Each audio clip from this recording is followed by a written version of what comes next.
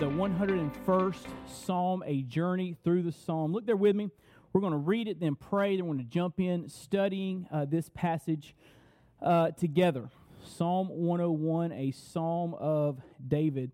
I hope everyone's well tonight. Look there with me. I will sing of steadfast love and justice. To you, O Lord, I will make music. I will ponder the way that is blameless. Oh, when will you come to me? I will walk with integrity of heart within my house. I will not set before my eyes anything that is worthless. I hate the work of those who fall away. It shall not cling to me. A perverse heart shall be far from me. I will know nothing of evil. Whoever slanders his neighbor secretly, I will destroy. Whoever has a haughty look and an arrogant heart, I will not endure. I will look with favor on the faithful in the land, that they may dwell with me. He who walks in the way that is blameless shall minister to me. No one who practices deceit shall dwell in my house. No one who utters lies shall continue before my eyes. Morning by morning I will destroy all the wicked in the land, cutting off all the evildoers from the city of the Lord. Let's pray together. Father, we come to you in Jesus' name, and we are grateful for this opportunity to gather as a faith family, to fix our minds and our hearts upon you. Now I pray, Lord, that as we study your word, you would speak, Lord, with power, that you would apply your word to our hearts by your Spirit, that we would be encouraged and challenged and changed. So, Lord, just have your way in our midst, and we'll thank you and praise you for that grace. It's in Jesus' name that we pray. Amen. Well, the Psalms are wonderful. There are 150 chapters in the Psalms. They are all hymns. They're written to be used in the corporate worship of the people of Israel. And if you were looking for a theme that ties these psalms together, these songs together, I think Dr. Kendall Easley gets at it well when he writes, God, the true and glorious King, is worthy of all praise and prayer, thanksgiving and confidence, whatever the occasion in personal or community life. So the Psalms remind me, that no matter what's going on in our lives, God is worthy of our trust and He's worthy of our praise. We see the psalmist dealing with a variety of issues. We see some on the mountaintop celebrating. We see some walking through deep, dark valleys. And in both situations, the psalmists are praising the Lord and trusting the Lord. And that's what the psalmists remind us to do. John Piper writes, the Psalms are songs. They are poems. They are written to awaken and express and shape the emotional life of God's people. Poetry and singing exist because God made us with emotions, not just thoughts. Our emotions are massively important. So John Piper reminds us that the Psalms connect with us because we're emotional creatures. That's how God made us. And we take those emotions, the gamut of emotions that we experience, we bring them to our God. So Psalm 101 is about walking in integrity. That title comes from the phrase in verse 2 when David writes, I will ponder the way that is blameless. Oh, when will you come to me? My house. Now, let me give you two foundational statements, and then we're going to jump into Psalm 101. Two foundational statements, and we're going to jump into it. The first foundational statement is this: the Lord is worthy of our song. Worthy of our praise, worthy of our worship. Look what it says there in verse 1. I will sing of steadfast love. Kesed, that Hebrew word kind of means love, mercy, grace, steadfastness, faithfulness, all in one. It's a beautiful word. I will sing of steadfast love and justice. To you, O Lord, I will make music. So David here is saying, because of who you are, because of the way you love us, because of your goodness to us, I will make music. I will sing to you. I think we talked last time about the importance of music, and music is a gift from God to shape our hearts and minds and worship the Lord with. And so the Lord is worthy of our song. That's why we get together. We sing week after week because God's worthy of us praising Him through music in song. That's why we listen to K-Love in our vehicles, right? Because God is worthy to be praised and worshiped in song. But notice, David doesn't stop there. And listen, a lot of Christians stop with the song. They stop with Sunday. But look what David says next. I'll sing of the steadfast love and justice. To you, O Lord, I will make music. I will ponder the way that is blameless. Oh, when will you come to me? I will walk with integrity of heart within my house. So David said, not only am I going to sing to praise your name, I'm going to live to praise your name. Did you know it's possible to come on a Sunday and sing praises, but not live for Him on Monday? Do you know that's possible? Do you know it's possible to show up at church and go through the religious motions, do all the right stuff, smile, amen, shake hands, but when you walk out of the door, your life hasn't really been changed. You're not more deeply in love with Christ, and it shows up in the way you live on Monday, Tuesday, Wednesday, Thursday, Friday, Saturday, and Sunday. It's possible to sing a song without your heart truly engaged with the Lord. So not only is the Lord worthy of our song, the Lord is worthy of our consecrated life. That word consecrated means set apart. He's worthy of us living in a set-apart way, setting apart our life so it honors Him and glorifies Him and pleases Him and points others to Him. I love this quote from Charles Spurgeon. Notice that these words are part of a song, and that there is no music like the harmony of a gracious life. No psalm so sweet as the daily practice of holiness. Reader, how fares it with your family? Do you sing in the choir and sin in the chamber? Are you a saint abroad and a devil at home? For shame, Spurgeon writes, what we are at home, that we are indeed. He cannot be a good king whose palace is the haunt of vice, nor he a true saint whose habitation is a scene of strife, nor he a faithful minister whose household dreads his appearance at the fireside. Whoa. I had and this is a sad story, and I say it with a sad heart, but I had a good friend in seminary, godly man. He's been pastoring now in Ohio for years, and we're good buddies going through seminary together. We sat by each other in Greek, and he grew up in a Baptist home. His dad was a deacon in the church, upstanding church member, but his dad was physically abusive to his kids. And he'd see his dad stand up and pray at church and go to deacon's meeting and singing the great hymns of the faith, and he'd come home, and he was a devil in the house. Can you imagine how hard it'd be as a young boy processing that? Like, this is Christianity? And here's what David's saying. If God is worthy of your song, He's also worthy of your life. If He's worthy of your Sunday, He's also worthy of your Monday, right? That's the point that David's making. And so, the Lord is worthy of our song. The Lord is worthy of our consecrated life. So those two ideas undergird this entire psalm. So I'm going to give you two thoughts about this psalm, or what this psalm is about. I want to point that out, and we'll make some application to our lives, and we'll be through. Point number one. In this psalm, David, the writer of the psalm, exhibits a consuming desire for holiness. He exhibits a consuming desire for holiness. Now, this is a psalm found in a group of psalms known as the royal psalms. They're written to speak of the fact that God is the ultimate king. And David here is writing about his role as king, and his idea here is that I'm a king worshiping the true king, or the ultimate king, and so I want to be the kind of king that honors my king. That's his point in this psalm. Warren Wiersbe writes, the king of Israel was God's representative on earth and was expected to rule the way God commanded. The emphasis here in Psalm 101 is on the heart, for the heart of leadership is the leader's devotion to the Lord. This devotion results in a life lived blamelessly to the glory of the Lord. David was determined to be that kind of leader, and he opened the psalm with, I will, and repeated this promise 8 more times. He made it clear, now listen to this is a good word for the political world today. He made it clear that there must be no separation between the leader's personal life and his or her official life.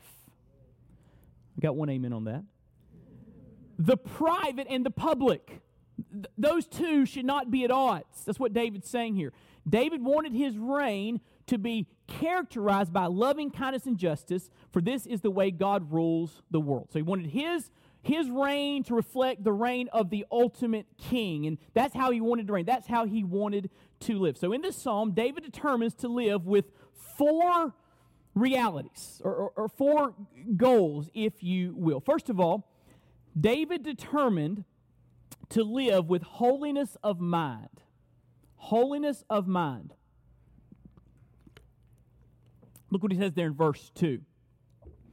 I will ponder the way that is blameless.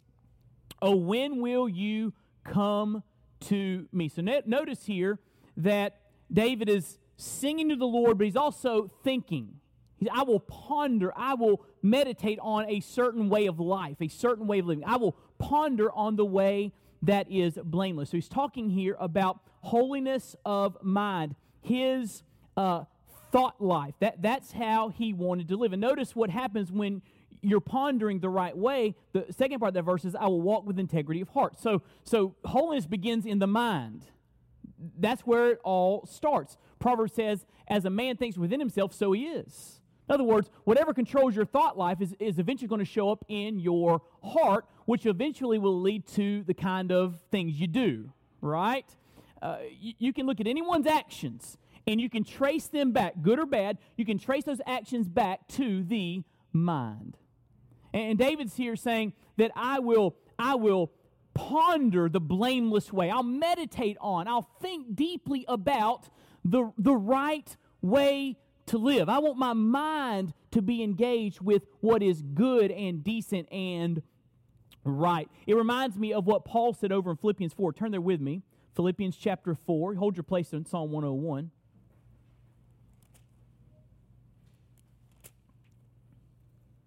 Verse 8. Paul says, finally, brothers, whatever is true, whatever is honorable, whatever is just, whatever is pure, whatever is lovely, whatever is commendable, if there's any excellence, if there's anything worthy of praise, think about these things. So he's saying the things that ought to fill up our minds are things that are good, honorable, just, worthy, God-honoring. Those are the things that ought to fill up our minds. But the sad reality of so many of our lives is we allow a bunch of junk to fill up our lives in our minds, and we wonder why we're not actively engaged at the heart level in serving God. It starts in the mind. Now, I was a soccer player growing up and loved the sport, and when it comes to soccer and most sports, you need to have a good defense and a good offense. If you have a good defense, no one can score on you, but if you never score, you're never going to win. You can tie, but a tie's like kissing your sister, right? There's nothing, there's nothing to that. But if you have a good offense without a good defense, you could score some goals, but they're going to score goals too, and you're probably going to lose, right? To be a good soccer player, you need to have or soccer team, you need to have a good defense and a good offense. You need to have both if you're going to be good.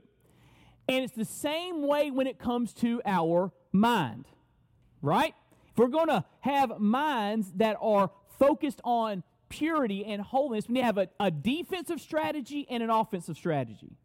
So when I say defensive strategy, I mean we need to make sure that we have a defensive mentality concerning what we allow to get into our mind.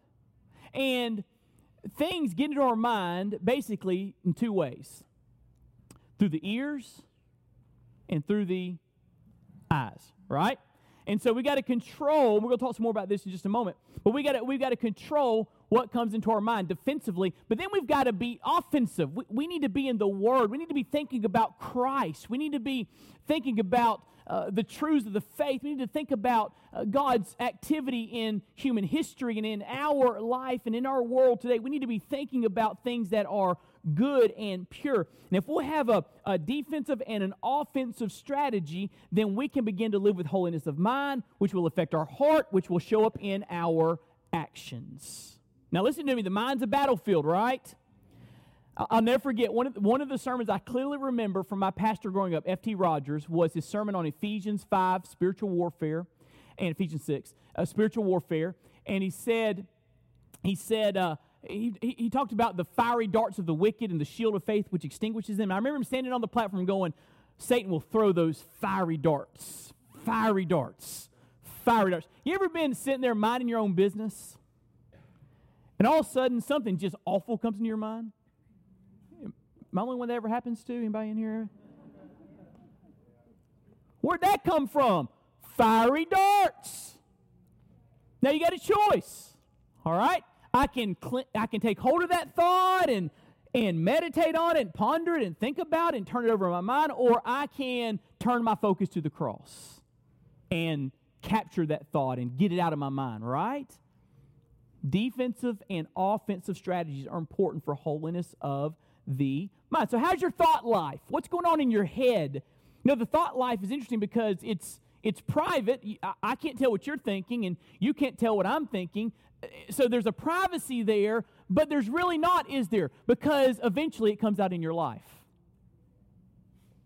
So there's a holiness of mind. Secondly, David determines to live with holiness of heart. Look at what he says in verse 2.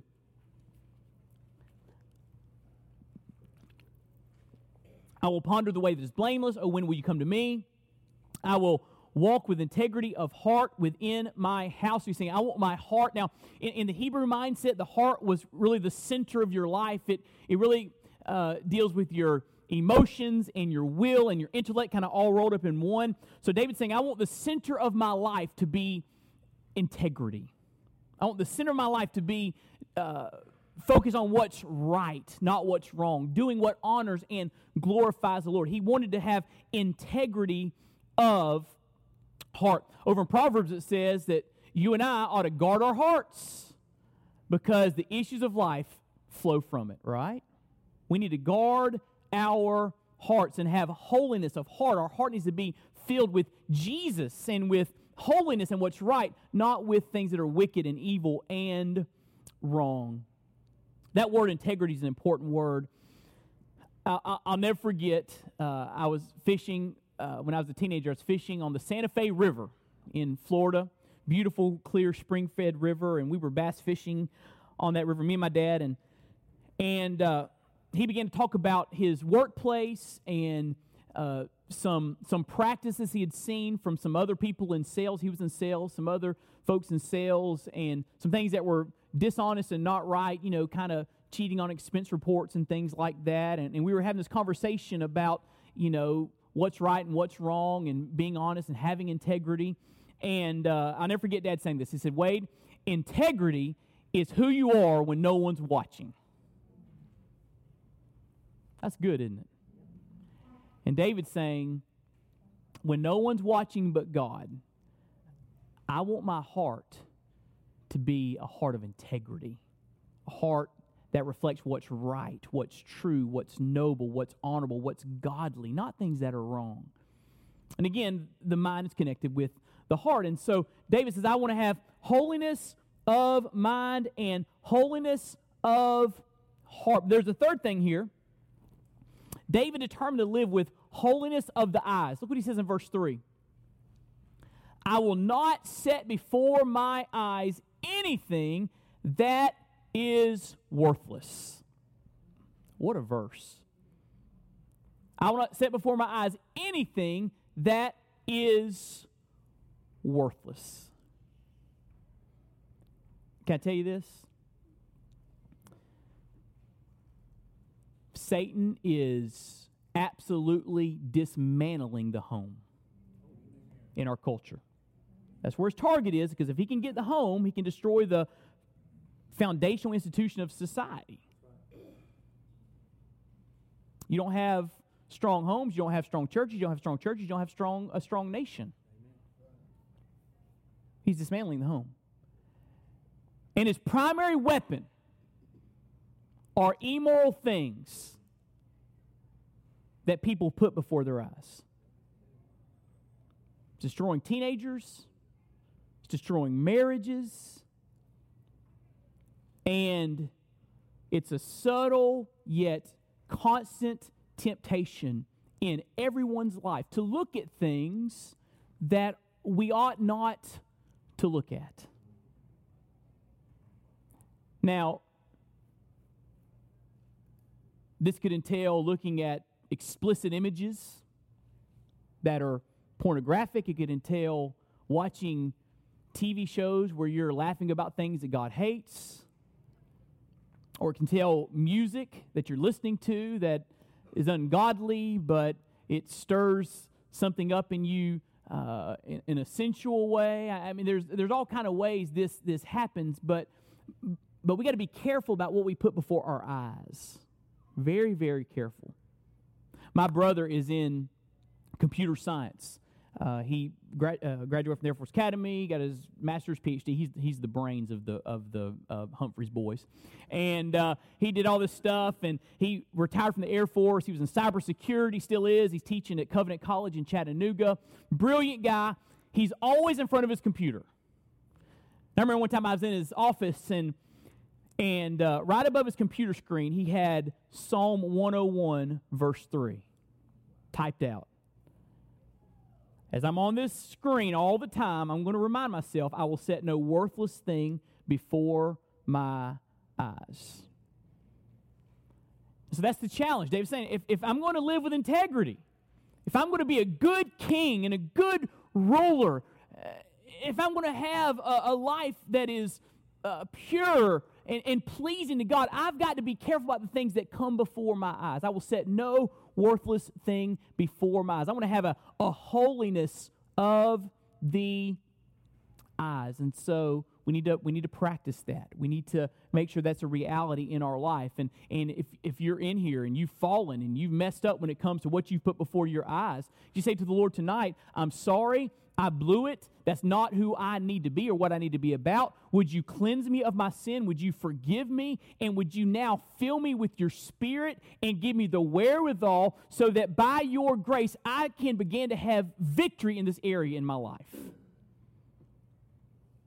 Listen to me. If you're a Christian, you're filled with the Spirit of God. And I'm going to talk about this Sunday. If you're filled with the Spirit of God, stop living defeated all the time. Listen, you can go on the offense now. If you're a Christian, you have the Spirit of God within you, the Word of God before you, the body of Christ around you to encourage you. Stop living a defeated life and start taking some enemy territory. Amen? Amen. Holiness of the eyes. David says, I will set no worthless thing before my eyes. Number 4, David determined to live with holiness in his associations. His associations. Now, he's not talking about his homeowner association here, okay? He's talking about his relationships, who he allows to have influence in his life. And look what he says in verse 3. I'll set before my eyes anything that is worthless. I hate the work of those who fall away. It shall not cling to me. I'm not going to laugh at those who are ungodly or participate with those who are ungodly. I'm not going that direction. I don't like it at all. I hate the work of those who are ungodly, who've turned their back to the Lord. A perverse heart shall be far from me. I don't want it around me. If someone is perverse, if someone is ungodly, I don't need that in my life. I will know nothing of evil, he says. Whoever slanders his neighbor secretly, I will destroy. Whoever has a haughty look and an arrogant heart, I will not endure. But then he says in verse 6, I will look with favor on the faithful in the land. Those that are faithful to the Lord, I want them close to me, that they may dwell with me, he says. He who walks in the way that is blameless shall minister to me. I want those kind of people around me. No one who practices deceit shall dwell in my house. I don't want deceitful people around me. No one who utters lies shall continue before my eyes. Morning by morning I will destroy all the wicked in the land, cutting off all the evildoers from the city of the Lord. So David's saying, here's the kind of king I want to be. I want to be influenced by faithful, godly people, and I don't want to be influenced by ungodly, unfaithful people. Here's how Proverbs says it in Proverbs 13, verse 20. I quote this verse all the time. You ready? Whoever walks with wise men will be wise, but the companion of fools will suffer harm. Now, is that not a relevant verse? We all know in this room, just from life experience, that's true, don't we? He who walks with wise men will be wise, but the companion of fools will suffer harm. So David said, I want holiness in my associations. Now, this leads to a bit of tension. I've talked about this before because the Bible says Jesus was a friend of sinners, right? He spent time with them.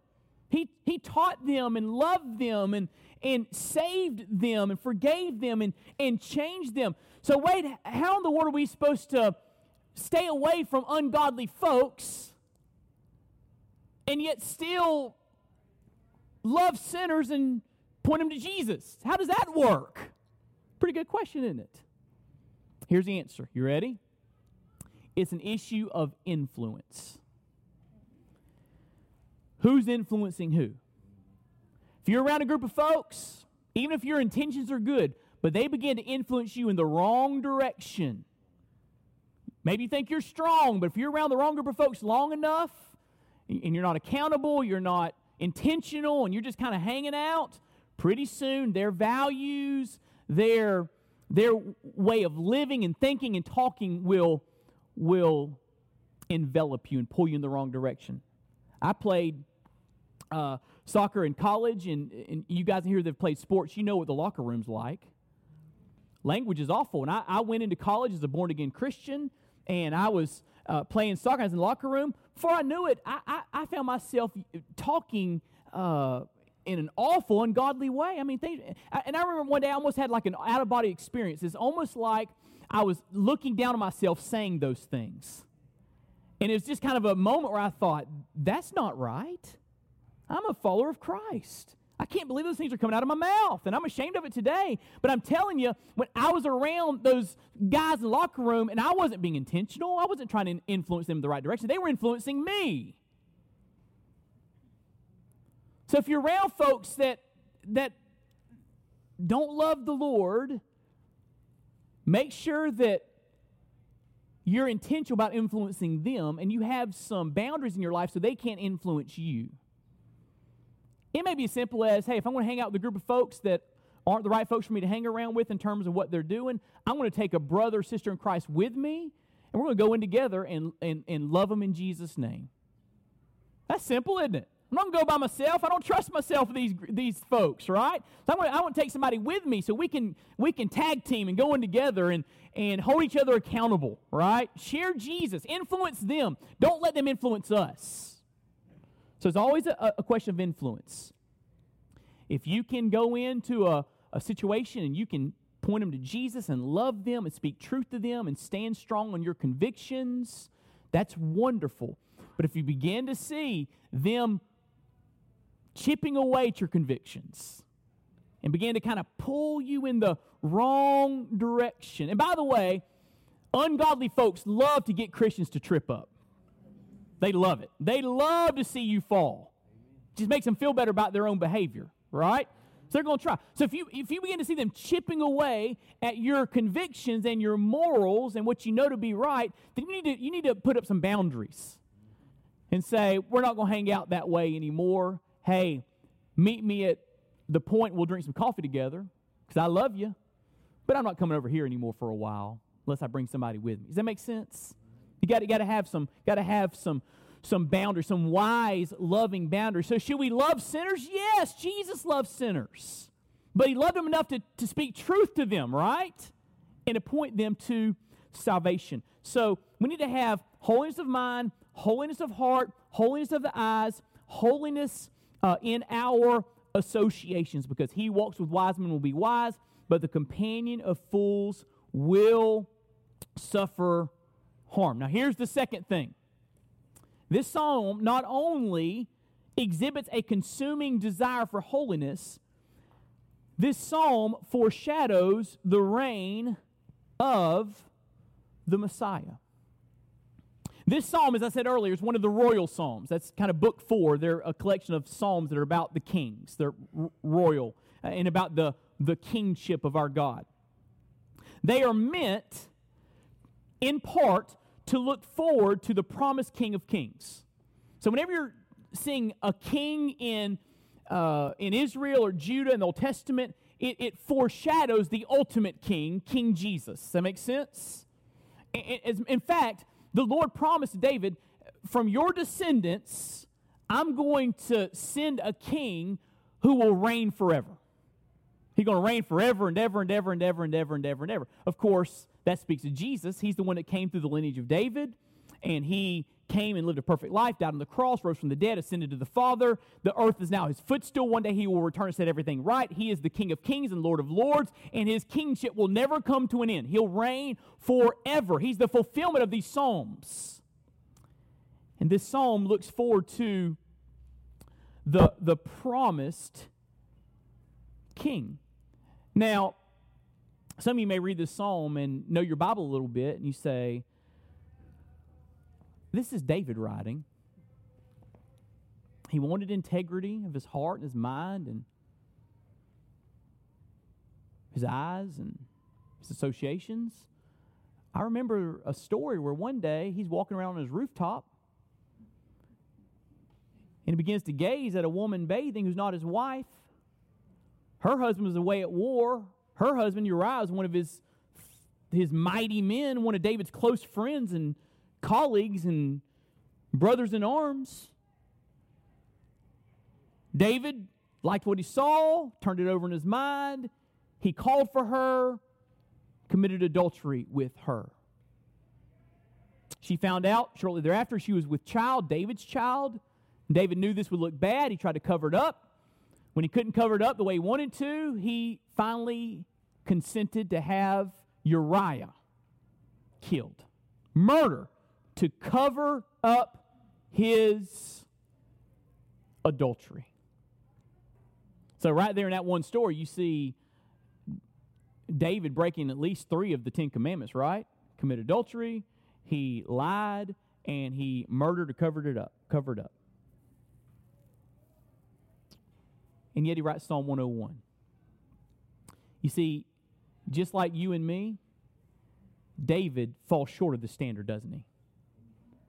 We fall short of the standard, but aren't you glad that the King of Kings doesn't? That he perfectly lives out and lived out holiness of mind, holiness of heart, holiness of the eyes, and holiness in his associations.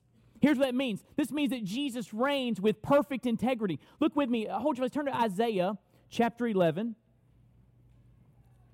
Isaiah chapter 11.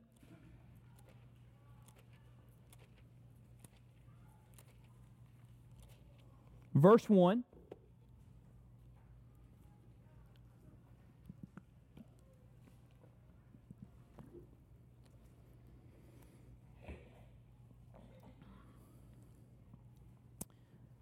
This is a prophetic passage looking forward to the reign of the Messiah, who we know to be Jesus Christ. The Bible says, there shall come forth a shoot from the stump of Jesse, and a branch from his roots shall bear fruit, and the Spirit of the Lord shall rest upon him, the Spirit of wisdom and understanding, the Spirit of counsel and might, the Spirit of knowledge and the fear of the Lord. His delight shall be in the fear of the Lord. He shall not judge by what his eyes see, or decide disputes by what his ears hear. But with righteousness he shall judge the poor, and decide with equity for the meek of the earth. He shall strike the earth with the rod of his mouth, and with the breath of his lips he shall kill the wicked. Righteousness shall be the belt of his waist, and faithfulness the belt of his loins. And so that prophetic passage tells us the kind of king Jesus would be. A righteous king, always doing the right thing, always passing the right judgment, always acting with perfect equity. He would be a king who feared the Lord and lived with great wisdom and understanding, honoring the Lord with his life. So yeah, David fell short. He wanted to be a king of integrity, but he blew it. But King Jesus, from the lineage of David, the one David foreshadowed, he never fell short and never will fall short. He reigns now with perfect integrity. He always does the right thing. He always makes the right call. And when he returns one day, he's going to set everything right. I don't know about you, but I get tired of a lot of the evil and injustice and oppression and brokenness I see in our world. Isn't it good to know that one day Jesus will return riding on a white horse, and when he comes back, he won't come humble, born of a virgin teenage Hebrew girl. He's going to come as the king of a great army that will set everything right. That's the point here, that because he is perfect, because he perfectly lives out Psalm 101 with integrity, he reigns with perfect integrity. You can trust Jesus to be your Lord and Savior because he is a perfect king. Third, Jesus redeems with perfect integrity. He redeems with perfect integrity. Now again, we look at Psalm 101. We want to live with integrity. We want to do the right thing. We want to live for the Lord. But we've all fallen short, haven't we? I mean, just look at the list. Holiness of mind. I've blown that. How about you? Holiness of heart. I've blown that. Anybody else in here? Am I the only sinner in the room? Holiness of the eyes. I've looked at things I shouldn't have looked at.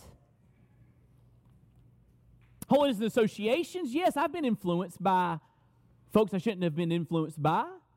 Yes, I've not lived out Psalm 101 perfectly. I want to live that kind of life, and I want the ethos of Psalm 101 to drive my life moving forward. I want to walk in integrity. How about you?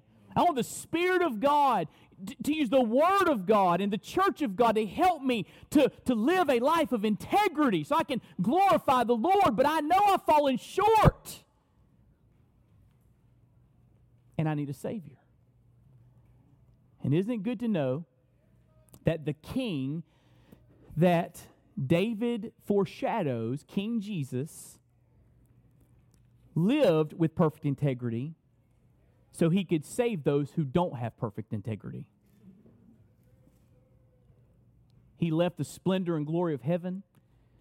He took on human flesh in the womb of the Virgin Mary. He lived a perfect, matchless life. His time on the earth, he never thought a wrong thought, never looked at a wrong thing, never performed a wrong deed, never allowed the wrong thing in his heart. He always did the right thing. He was sinless, the Lamb of God, blameless and pure, which meant he could go to the cross, and instead of bearing the wrath of God for his sins, he could take your sins and my sins on himself and bear the wrath of God for us. The reason Jesus could die for us is because he didn't have to die for himself. The reason he could be our substitute is because he was sinless, and he could take our sin on himself and pay the price you and I deserve to pay. That's what's so remarkable about Jesus. Because he lived with perfect integrity on this earth, he could go to the cross and die for our sins and redeem those that have fallen short like me. Because he died on the cross in our place and paid the penalty we deserve to pay. Because he rose from the dead after he was buried in that borrowed tomb. Because he's alive today, he will redeem, he will forgive, he will save any imperfect person like me that comes to him and says, I need you to be my Savior. I believe in you, and what you did for me is my only hope. That's how you're saved. And we all need that because we've all fallen short of Psalm 101, amen? But Jesus didn't. Here's how it says it over in 2 Corinthians 5:21. He became sin who knew no sin, so that we might become the righteousness of God in him. Amen. Jesus was perfect, but he took our sin. So we who are imperfect can get his righteousness as a gift and be in a position of right standing before a holy God, forgiven and robed in the perfection of Jesus, who perfectly lived out Psalm 101. And so here's what we need to do with Psalm 101. We need to read it and be challenged by it. We need to say, this is what I want my life to look like. I want to have that same consuming desire for holiness. I want to live a holy life because I know it honors the Lord and it's the pathway to fullness of joy. And so I want to live a Psalm 101 kind of life. But you also need to remember that you've already fallen short. But Jesus lived a Psalm 101 life perfectly. So now you can be saved by him. Isn't that good news? That's what Psalm 101 is about. And so, the Lord is worthy of our song. The Lord is worthy of our consecrated life. And he's worthy because he has redeemed fallen sinners like you and me.